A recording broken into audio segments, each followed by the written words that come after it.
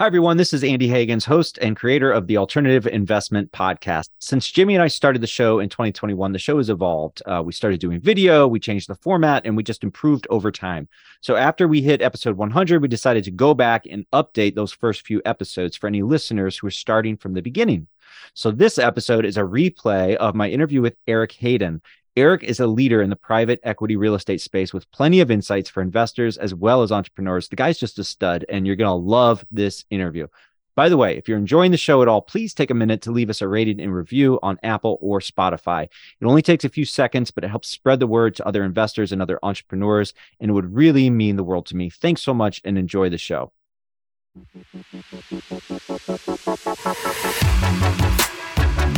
You're listening to the Alternative Investment Podcast.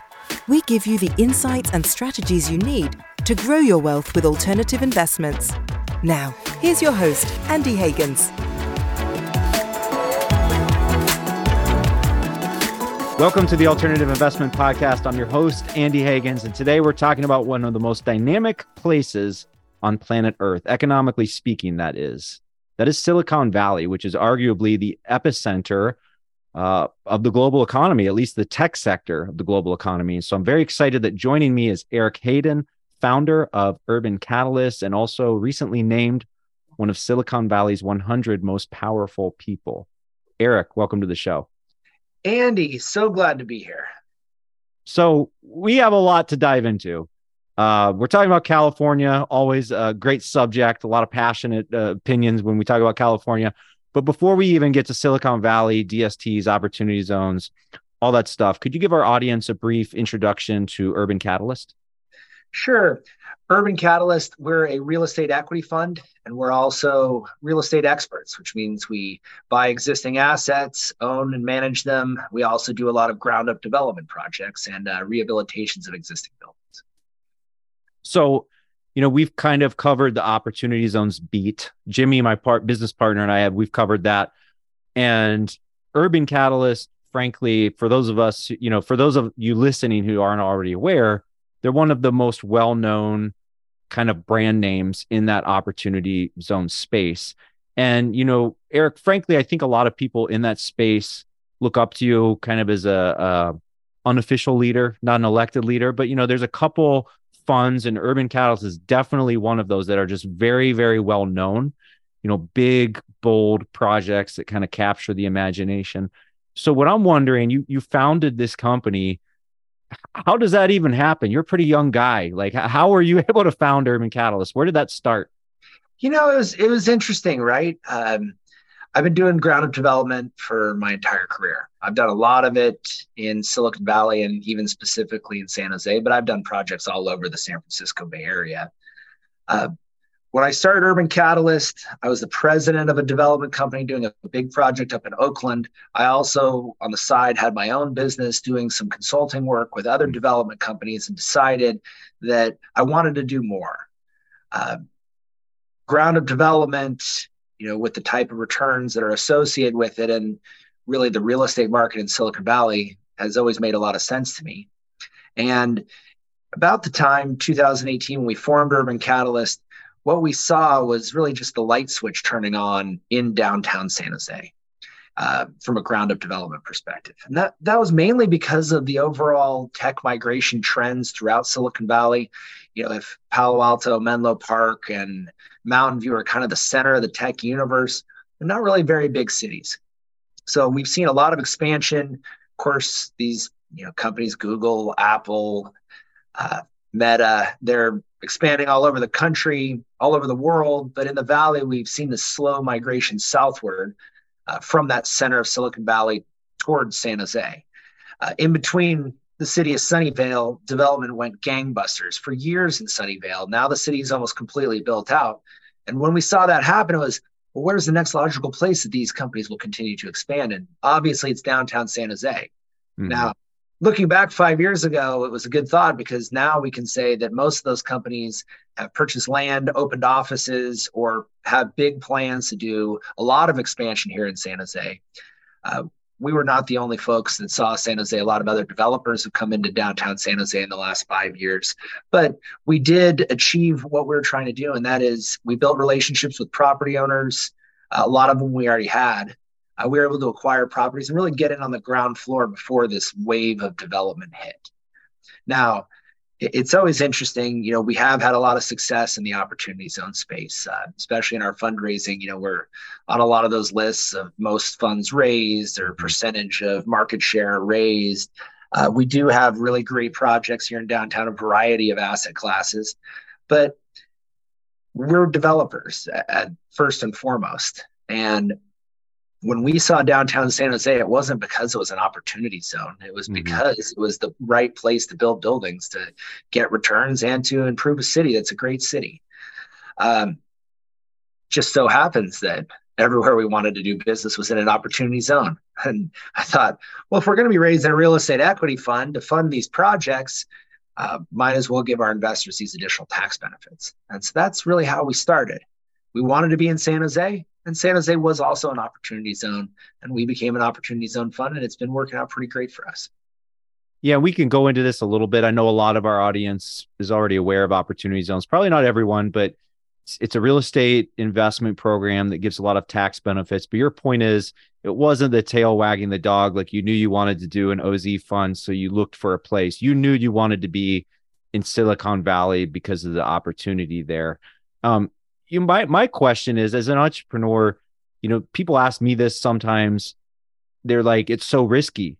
How do you take that risk? How do you put out your own shingle? How do you start your own business? And I'm like, no, you're looking at it wrong. It's actually really safe to be an entrepreneur. You get to be your own boss. And honestly, I usually try and, like, before I start a company or whatever, try and tee things up so it's actually not so risky. I try and reduce that risk. So my question is, did you have projects, property lined up before founding the company, or how did you approach that risky startup phase? So land acquisition is something I've done a lot. I've had the title of Vice President Land Acquisition, Director of Land Acquisition. So I know how to acquire projects, and it's a little harder than it sounds, right? You think, oh, you got to make an offer and close escrow. There's no real trick to that. It's understanding what the city is going to allow you to build, how much it costs, building out your financial models, and doing a sensitivity analysis so that you can back into how much you can pay for it, and then doing all of the negotiation. So, but doesn't, Eric, even that sounds expensive as heck. So it's like, before I even know that this project is viable, you're already investing in a lot of capital just into doing that, right? Yeah. When we first started Urban Catalyst, at our sponsor level, we raised around $4.5 million. That was just to start us up, get the lights on, and get everything going. Wow. And that was mainly friends and family money for me. We didn't use any, venture money or large equity groups. It was friends and family money, folks that believed in me, knew my track record, knew I was going to put everything I had into it. And they believed in me, and we've already paid them back plus profits. So they're pretty pleased with us. But that's how we initially got going. And it was expensive. I mean, just negotiating a contract, you're talking about, $20,000 to $30,000 in attorney's fees, creating a private place memorandum for an opportunity zone fund. Our first one was like $300,000. We had to lease an office space, had to sign a 5-year lease. All these things were, like you said, a little bit scary. But and probably also like double the price in California, because I'm thinking like Holland, Michigan prices. I'm like, yeah, it's really expensive. And then I'm like, oh man, imagine what that costs when you live in California. Oh, it's ridiculous. But California, the economy has been strong, and what you find is you can do business even with these more expensive prices. But to your point about, is there a lot of risk when you go out and start your own company? The answer is there is, because, by percentage, a lot of companies that start fail. However, what's the difference between being an employee and being the owner of a business? You think there's less risk? There isn't. The person that you work for as an employee, their business can go out of business, and then you're fired. And then what? You're going to go find another job. As long as you start your own business, at least you get to make the choices. At least you're the one that gets to steer the ship. And if you have faith in yourself that you can do that, you can be successful at it. I love that. One other question just about the origins of Urban Catalyst and, that startup phase. What I think is interesting about you, Erik, is that a lot of entrepreneurs, myself included, are like serial entrepreneurs where, you might start one business and sell that and then start another one and exit that, start a third, maybe each one gets a little bigger or whatever. But it sounds like you had a consulting company, but you were working for another firm. And then when you founded Urban Catalyst, right away, it's like this huge, big, bold vision. So like right from the get-go, you're not thinking small and like, let's go hit a single and then go for a home run. Like right from the get-go, I have this feeling that you had this big vision and you're just like, I just got to do this. It's kind of true. Some folks, when they go out, they start small. And I know a lot of examples of this, especially in our space, where there are other fund managers that raise money similar to the way that we do that are involved in alternative assets like real estate, where, they started out buying one building with a syndicate of 5 people with a tick. And after they did that 10 times and were successful at it, they went a little bit bigger. And over a 20-year period, they built that up. Or you can look at, one of the largest funds in the world, Blackstone. Their first fund was an $800 million fund. And that's how they started. And now they're almost $1 trillion under management. Yeah. So this is very similar when you think of ground up development. Throughout my career, I've built these really big buildings. Maybe my average building size has been about $100 million. A lot of folks out there in the world are like, oh yeah, no, my friend, he flips houses, buys houses, fixes them up and sells them, or he or she. The amount of work to build a $100 million building or to flip a house is about the same amount of work. There's just some extra zeros attached to the bigger buildings. And it's similar at the fund level. Raising a $20 million fund and successfully deploying it, or raising a $200 million fund or even a $2 billion fund, it's the same amount of work. It's just more zeros attached to it. Yeah, wow. That hit me like a truck. Even personally speaking, I as an entrepreneur, I know that's true. And a lot of times it's like you have to think big and ask, and it might surprise you, right? And sometimes folks almost take you more seriously with that big bold vision, because they're like, wow, you have the confidence that you want to go out and do something big. They're like, well, I know you must know what you're doing to even have that confidence to think that big. I will tell you though, the way that we started, especially with our fundraising, was a little bit different than a lot of folks. Most of the people that raise money the way that we do, and we're in the retail fundraising space, especially for opportunity zone funds, this is very typical, where you raise money from individual investors. And that space is dominated by broker dealers and registered investment advisors. A lot of people call them wealth managers. It is a huge space, very dynamic, lots of folks out there that raise money through that channel. It's hard to break into that channel. Mm-hmm. So here we are, Urban Catalyst, day one. We open up shop, we put out our shingle, we called a bunch of those folks and they all said, oh yeah, too much risk, first time fund, we're not going to talk with you. And we thought to ourselves, well, we never even really knew what that space was. We're just going to go raise money, from individuals the way that we always have. And we went out with the new 506C rules under SEC regulations. They're about 10 years old now. Mm-hmm. And we raised money directly from investors. And raising money directly from investors, in our first year, we raised $50 million. And we did it through a way that a lot of folks had never tried, which of course is digital marketing, using Google, LinkedIn, Facebook, all that stuff to drive investors to our website. Investors form fill, and then our investor relations team will call them and talk to them about their situations. So that was a real game changer. We saw a lot of folks after we did that kind of follow our example and really come in hard to our space. And I know that especially when I buy Google AdWords, it used to be like, 10 cents, or it used to be like, 10 cents a click. And we could be the number one, you search opportunity zone fund, we're the number one search term, 24 hours a day. Now there's 5 or 6 people in the space. It costs like 40 cents a click, because everybody caught on to that trend. But we were one of the first ones to do it. We brought in a full sales and marketing team here in Silicon Valley. Our whole team used to work at tech companies, and tech has been doing this, for quite some time.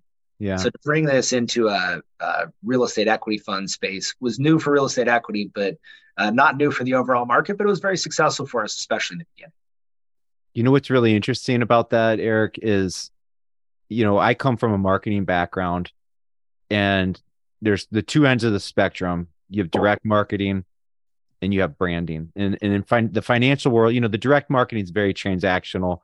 You basically, you have to have a funnel. You put $1 in, you need to get $1.10 back, right? And you just made 10 cents profit, plus you have enough cash to reinvest, buy more traffic, put it back into the funnel.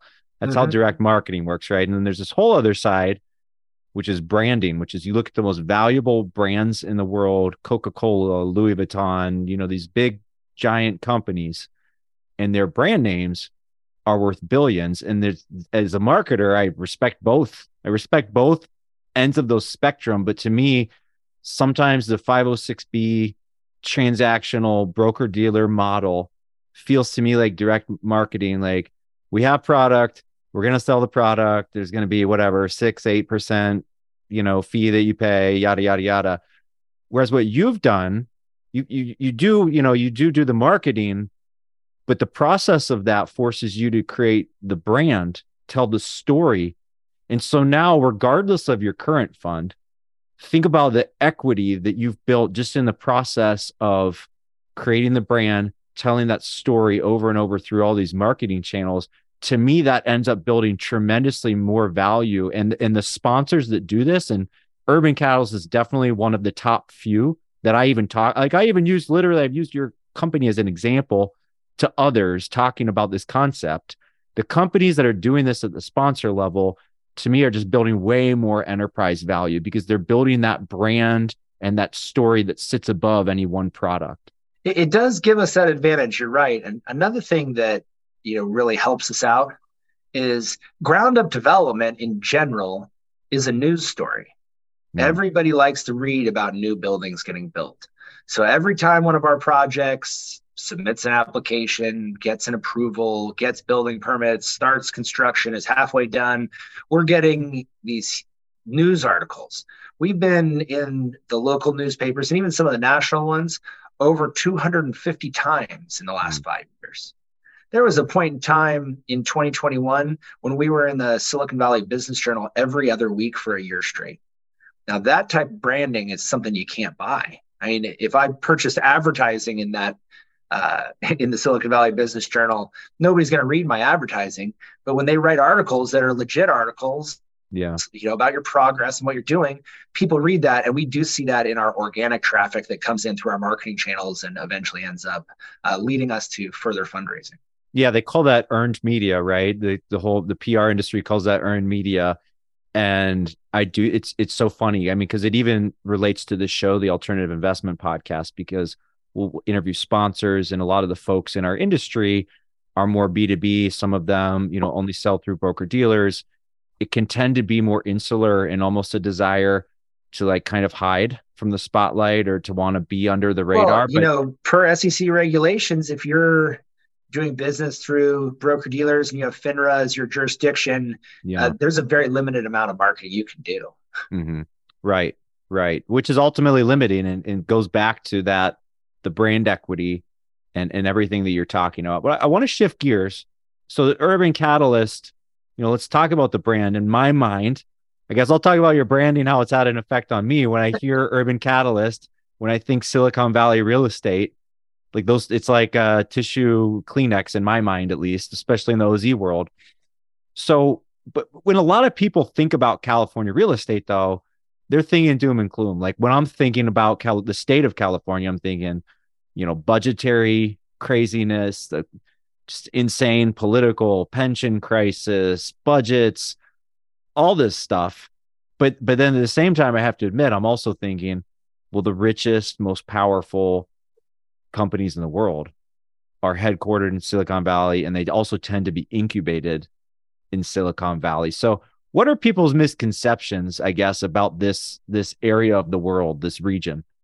Sure. And what I'm going to talk about? I'm going to talk about the year 2021 here in California and Silicon Valley. So most recently, if California was its own country, we just became the fourth largest economy in the world. We just took over Germany. So that's kind of the type of economic capital that we bring to the world stage. And a lot of that is Silicon Valley. Mm-hmm. Silicon Valley in 2021 probably had its best year in history. They had more companies go public than any year going all the way back to the dot-com craziness. They had more venture capital funding by dollar amount and by percentage versus the rest of the world than any year in history. One of my favorite stats, the city of Menlo Park, which has 45,000 people, had more venture capital funding than the entire state of Texas. So it kind of puts it in perspective. The companies here, having the headquarters of Meta, Google, and Apple, that goes a long way. Huge companies. The other thing that people think about a lot is they think about everybody's leaving California. Haven't you heard everybody's moving to Texas and Montana? Mm-hmm. Well, Austin, Nashville, so hot right now, right? I know. Well, that's not really a news story, right? That's been going on for a long time. People have left California. Our population has gone up for over 100 years straight. We had like a little blip in 2020 and 2021 where we lost like less than 0.5% of our population. And so far this year, we're already back on track. People don't take into account the amount of people from other countries that moved to California. Mm. That's kind of you see all the people that live in California moving out because they can't afford to live here. And you see the people from other countries that want to live in the United States. They want to live in California because it's an amazing place from the weather all the way to the economy. Mm-hmm. Yeah. And if you're emigrating, some places in the world, if you're like, should I emigrate to London or Vancouver or California? It's like, oh, California is the value play, I guess, compared to some places in the world. Yeah. California, a lot of people like California for a lot of reasons. Sometimes politics aren't the reasons, although some people love the politics and think it's the greatest. Our budget, we actually have a budget surplus this year, which is nice. See, Erica, just let me put a pin in that. This is the thing, and it gets me. I fall into this trap. It's like you hear about the crazy stuff going on in California. You're almost rooting for it to fail. But at the same time, as an investor, you don't invest based on your politics. You invest where the best financial opportunity is, right? That's absolutely right. And if you look at the real estate over the last 50 years here in California, it's been amazing for a lot of folks. You still have to do the right things, but it's nice to have a strong history of positive market trends. The SEC also likes me to say past performance is not an indicator of future success. Yeah, that's fair. When talking about this high-end real, I would call it high-end, if not ultra high-end real estate. Just, thinking of like Manhattan, London, Vancouver, Silicon Valley, San Francisco, all these places. It reminds me, trip down memory lane back in 2004 when Google did their IPO, and the pre-IPO price was like $85 or something. And the day that I IPO'd, I think it went up to like $100 a share. And at that time, I remember there being this conversation going on, like, this is way overpriced. Like the old school, Warren Buffett's value investors, they wouldn't touch this with a 100-foot pole. You're a sucker if you buy it. Look how expensive, multiple to revenue. Look how expensive it is. But it was one of those things where price is what you pay, value is what you get. It's like, yeah, it's expensive for a reason, because the future growth of Google, which is their business model, is like an ATM machine, right? They sell clicks for $3 a click. Talk about a good business model. It ended up, in hindsight, being the deal of the century, being super cheap. So I think it's one of those kind of mental things. Sometimes people have trouble getting over. Something seems really expensive, but then you think about what was San Francisco real estate in 1995, right? Probably seemed expensive then. It probably seemed expensive. I moved to San Francisco in 2002 from Seattle, where I went to college.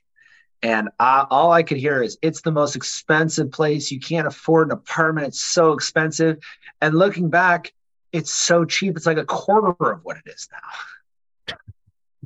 That's the principle, right? Is that price is what you pay, quality is what you get. Interesting statistics that just came out about San Jose. Obviously, we have a housing crisis here in California. Mm-hmm. In fact, it's really true here in Silicon Valley, where we've created 6 jobs for every housing unit that we've built for over 30 years straight.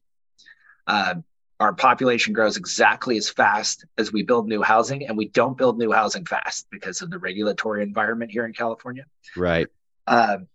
But San Jose just got ranked the most expensive big city to live in the United States, and the 4th most expensive big city to live in the entire world. our median home price is now between 1.6 and 1.7 million. So wait, I was wrong when I was comparing it to Vancouver. You're telling me maybe it is as expensive or more expensive than Vancouver. It's the most expensive place around. It is so Wow. expensive here. Okay. It's absolutely unreal when it comes to housing. And this is horrible for our economy. In fact, as a developer, one of the things that really gets us is construction costs. And construction costs here are really driven by labor. And I'm not talking like the difference between union labor and non-union labor. I'm just talking about labor in general. Mm-hmm. We don't have enough people that can afford to live here that build buildings. So when we get busy, there just aren't enough people to build the buildings. And that's what drives up the cost. And you kind of go, this is crazy. We can't even build buildings because the cost is too high because nobody can live here to build the buildings. So it's just like a very downward spiral with that. Well, let's shift to the OZ fund or multiple funds. I mean, one of the cool things, going back to your vision, the big, bold vision, is in California, it's really hard to build, right? But, you've talked about, you obviously know what you're doing, ground up construction. The fact that this is even being built on one level is kind of incredible, right? So talk about the OZ fund and the projects in it. Yeah, the fact that, we have 8 projects between our 2 funds, and we have approvals for all of those projects. When we started the process, we didn't have approvals. They were just pieces of land. Mm-hmm. They had structures on them. And that we went 8 for 8 with exactly what we wanted to build, exactly what we thought we could build, was approved by the city. There's no major changes. A lot of that is a testament to the city of San Jose, and I do want to give them their props because their planning and economic development department is top notch, and they really understand urban development and what a city should be and how to facilitate that. But still, so read in between the lines, even if the state of California is kind of anti-development or whatever, the local government in San Jose is not that way. That is correct. Well, at least in downtown San Jose. Okay. In downtown San Jose, it's where all the infrastructure is, it's where all the transit is. It's if you're going to do high density development, where are you going to do it? Here is the place for them. And they know that, and they're good at it.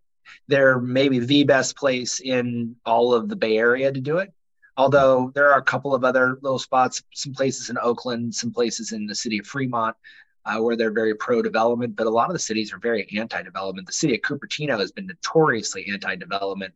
They've had several big projects that have had referendums and huge political battles. Half their city council got, taken out in the last election because of just the awfulness going on there. But I mean, Cupertino, in the city of Cupertino, Apple has 85% of the office space in the entire city. You would think that they could build some housing for those employees, but that's not what's happening, right?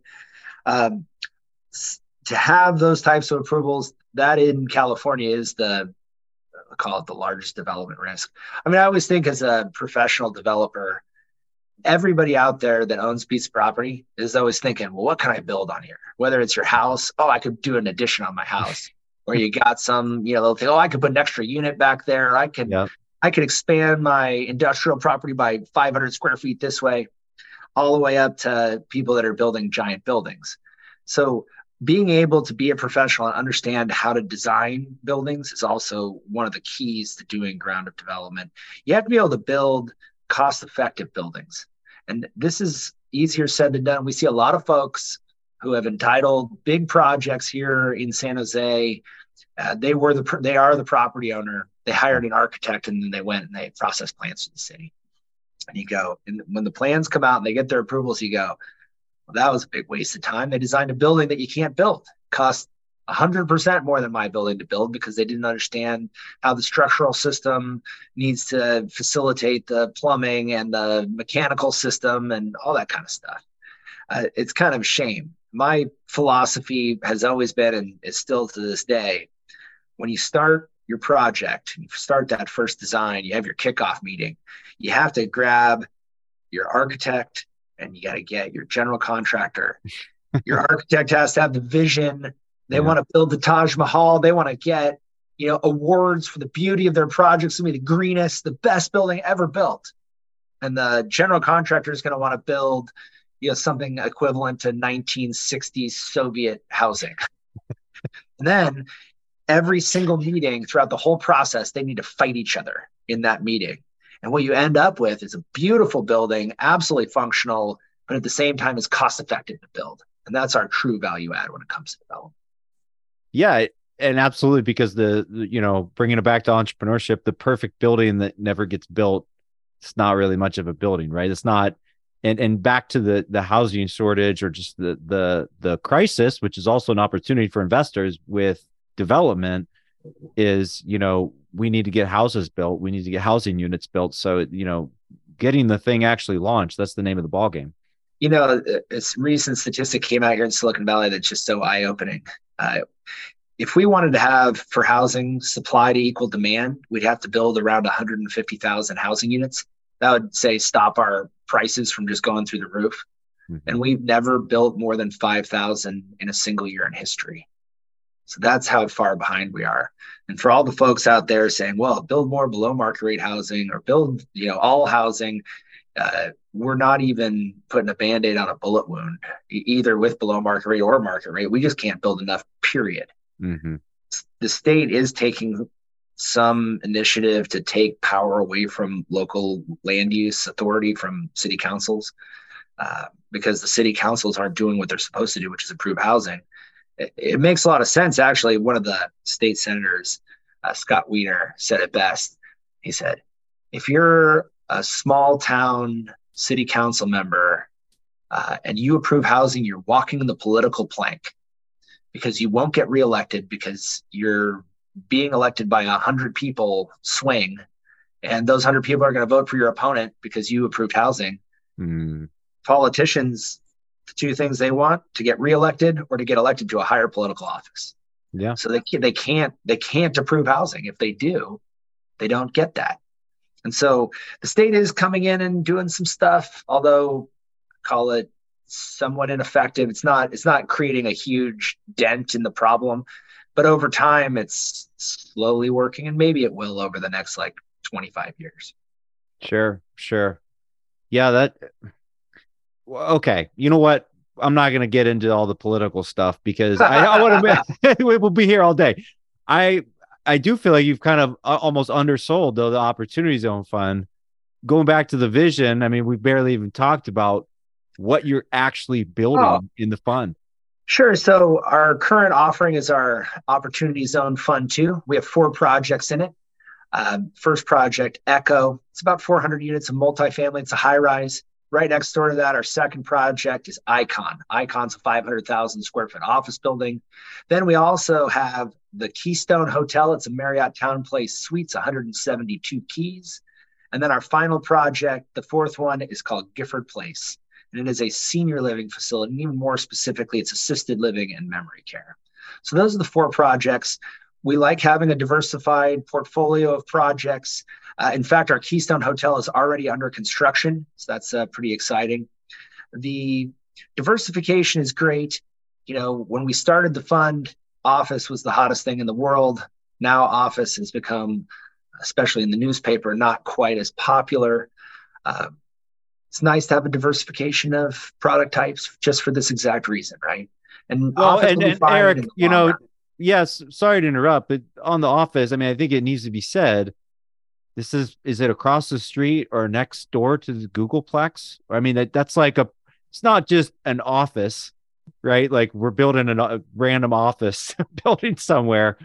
I mean, this is going to be one of the premier office buildings in the area, correct? It absolutely is going to be. It's absolutely beautiful. It's right next to the future BART station, just making it the epitome of transit-oriented development. It's on Santa Clara Street, which is kind of the main drag of the central business district here in downtown San Jose. And it's about 6 blocks from Google's future. We call it their mega campus. They haven't quite named it yet. They're calling themselves Downtown West, which Downtown West is great. So they get half of downtown, their Downtown West, or they call it just the whole region? Well, the core of downtown, the historic downtown San Jose, is on the east side of the 87 freeway.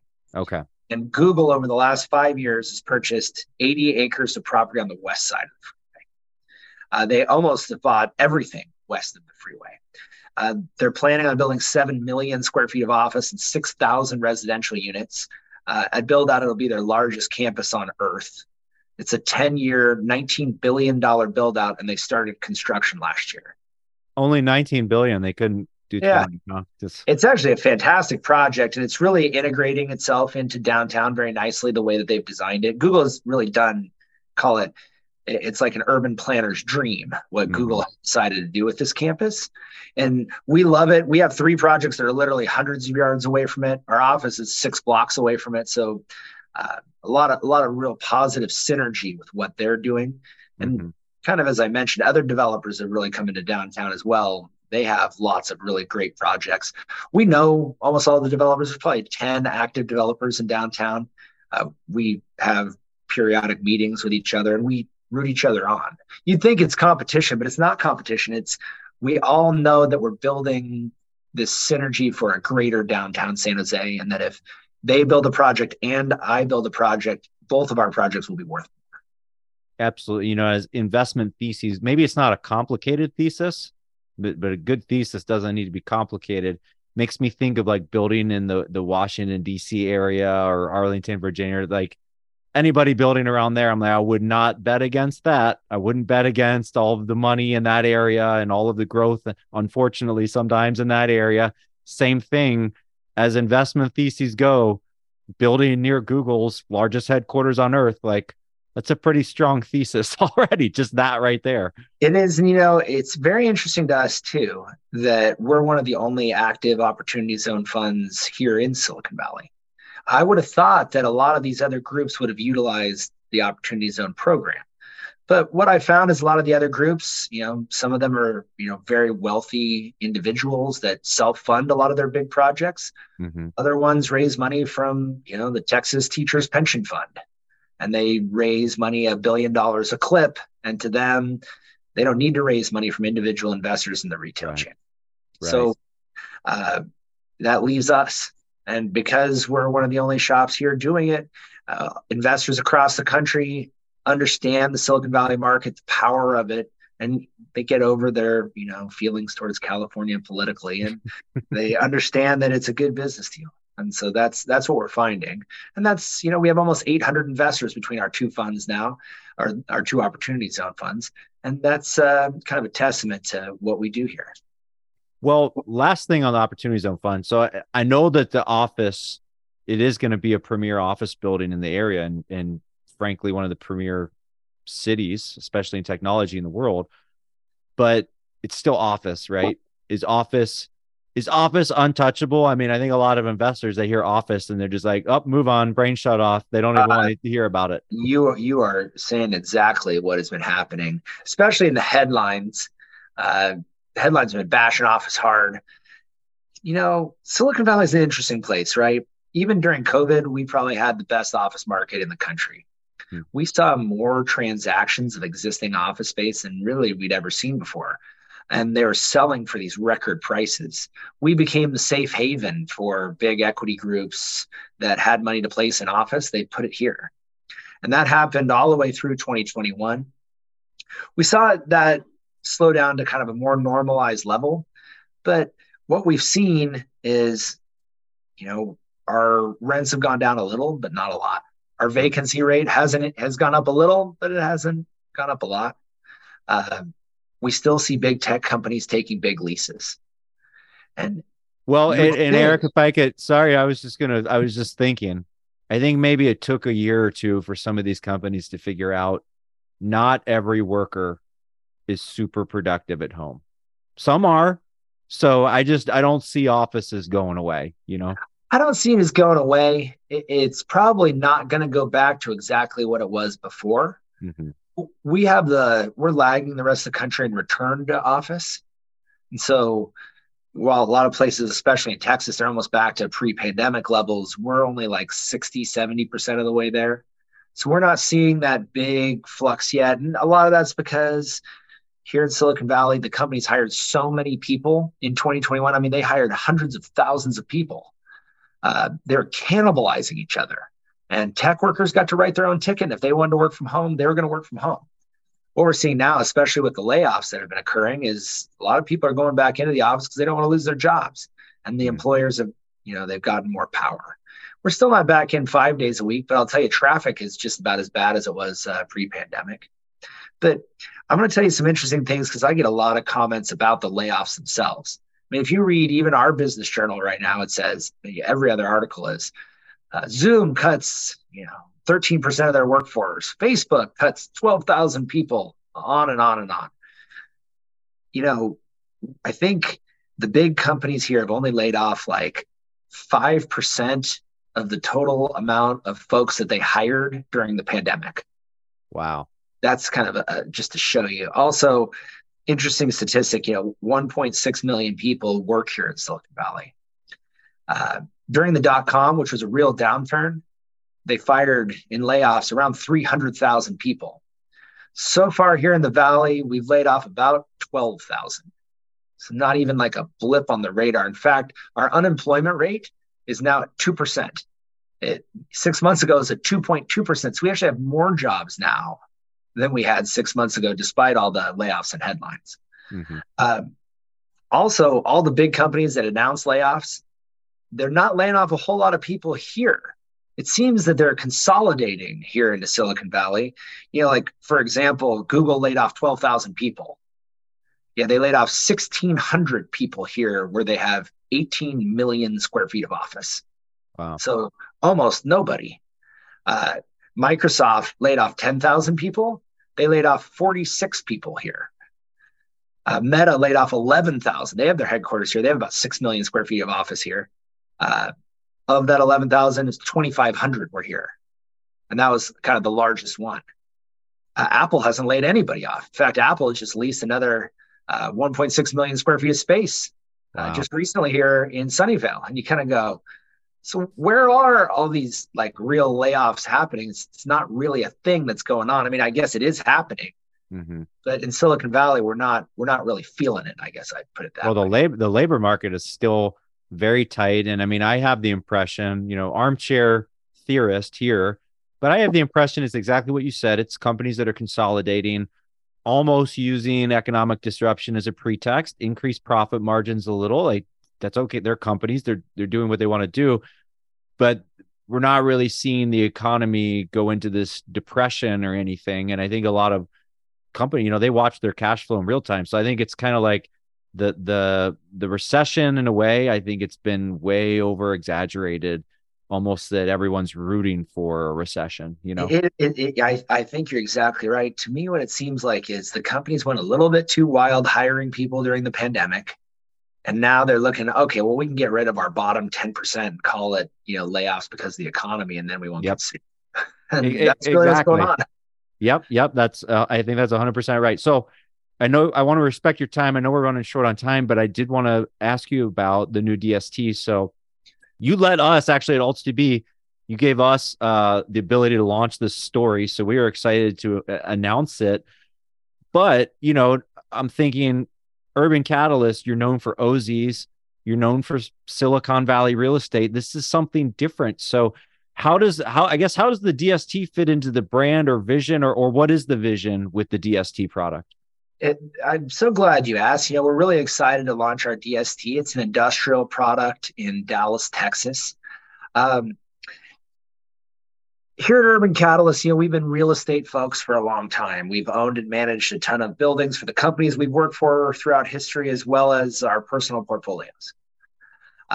We have marketed ourselves over the last couple of years really as an opportunity zone fund focused on ground development, San Jose all day.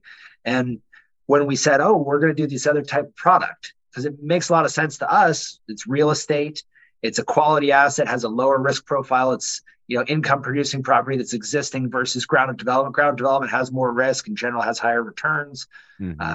Existing stabilized asset, lower risk, lower returns. So for us, it was a very simple transition. And we wanted to expand our fund platform to provide more opportunities for our investors. Delaware Statutory Trust, it fits right in our wheelhouse. Tax advantaged real estate. That is what we do here at Urban Catalyst. We raise funds for tax advantage real estate. We raise funds for properties that we can control. And so that's what we did here with our DST. We launched into the market.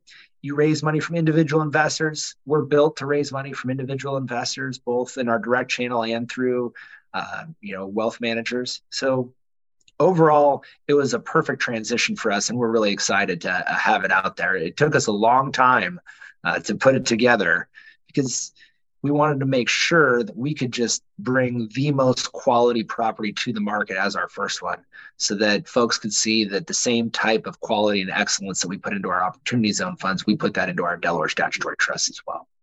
Yeah, I mean, I guess as an outsider, you all do have that brand name, and you have that, the 506c direct investor base, and just awareness of Urban Catalyst. So that makes sense expanding. To me, one consistent theme is these geographic locations that are like boom towns. Like, I don't know what other way to put it. Just like really solid underlying long-term demographic economic growth. It kind of goes back to what I said about Google and their IPO. It's just like, if you're a long-term thinker and you kind of can fast forward and you say, well, look at the growth that's happening every year. Imagine what this real estate, this piece of dirt, is going to be worth in 10 years, in 20 years. To me, that's kind of a theme with your thinking. I'm glad you said that. We are always looking at the overall markets, and as far as which markets are great. When it came to our Delaware Statutory Trust, the first thing that we had to determine when we created this program was which asset class were we going to target. Mm-hmm. The two most common types of DSTs, apartments and industrial. DSTs, you need to have rent growth associated with them, or that at the end of a certain period of time, you won't be able to sell the asset for what you sold the DST for, because there are additional costs associated with selling the DST, creating the structure around it and all of those types of things. So we didn't want to just go into an apartment deal where you think, okay, well, the market will go up over the next few years and it'll be fine. We wanted to go into a net lease environment where we could have built-in rent increases into our leases.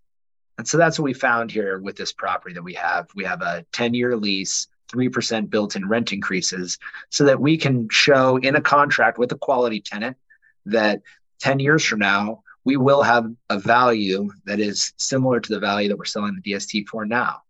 And that is an exit strategy for our investors.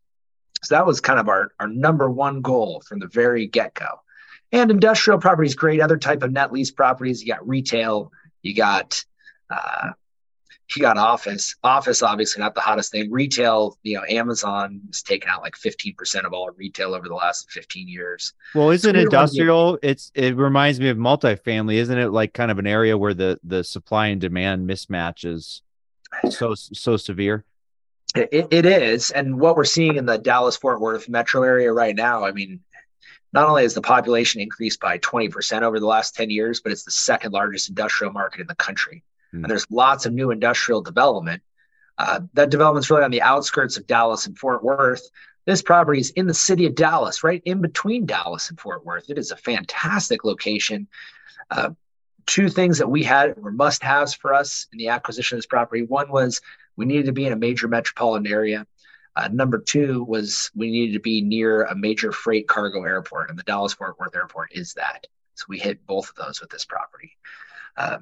At the same time, we wanted to be in a market where we've seen historically strong rent growth. In our submarket, we've seen rents go up 14% year over year for industrial. So it was really great that you can have your lease and you can say, well, I've got it built into the lease that the rents are going to increase 30% over 10 years. But also knowing that by the time you get to the end of 10 years, your lease is probably under the market rents because rents have gone up that much over 10 years. I like to say we like to do business based on a business plan, not on speculation. Mm-hmm. And that's what we do. But it is nice to have a little speculation in your back pocket that it's going to be a strong rental growth in the market itself over time as well. Exactly. It's kind of like you're underwriting conservatively, like planning to be conservative with that, but then there's built-in upside. That's right? Absolutely right. Yeah. Erik, I know we're running out of time. I just want to thank you so much for coming on, sharing your insights. I mean, the Silicon Valley story, it never really gets old. I think it just reminds me so much of that Google IPO. And speaking of Google, right, Silicon Valley. But I just love your big, bold vision. I mean, honestly, as an entrepreneur, I just find that inspiring to think big, think bold. It's awesome. Well, I appreciate that. We want to do what's right for here in San Jose and what's right for our investors. And a big, bold vision was the plan. And we're just in the process of executing it and making a lot of forward progress in doing so. Where can our audience of advisors and high net worth investors go to learn more about Urban Catalyst? To learn more about Urban Catalyst, please visit us at urbancatalyst.com. Thanks so much for coming on the show today, Erik. Hey, thank you, Andy, for having me.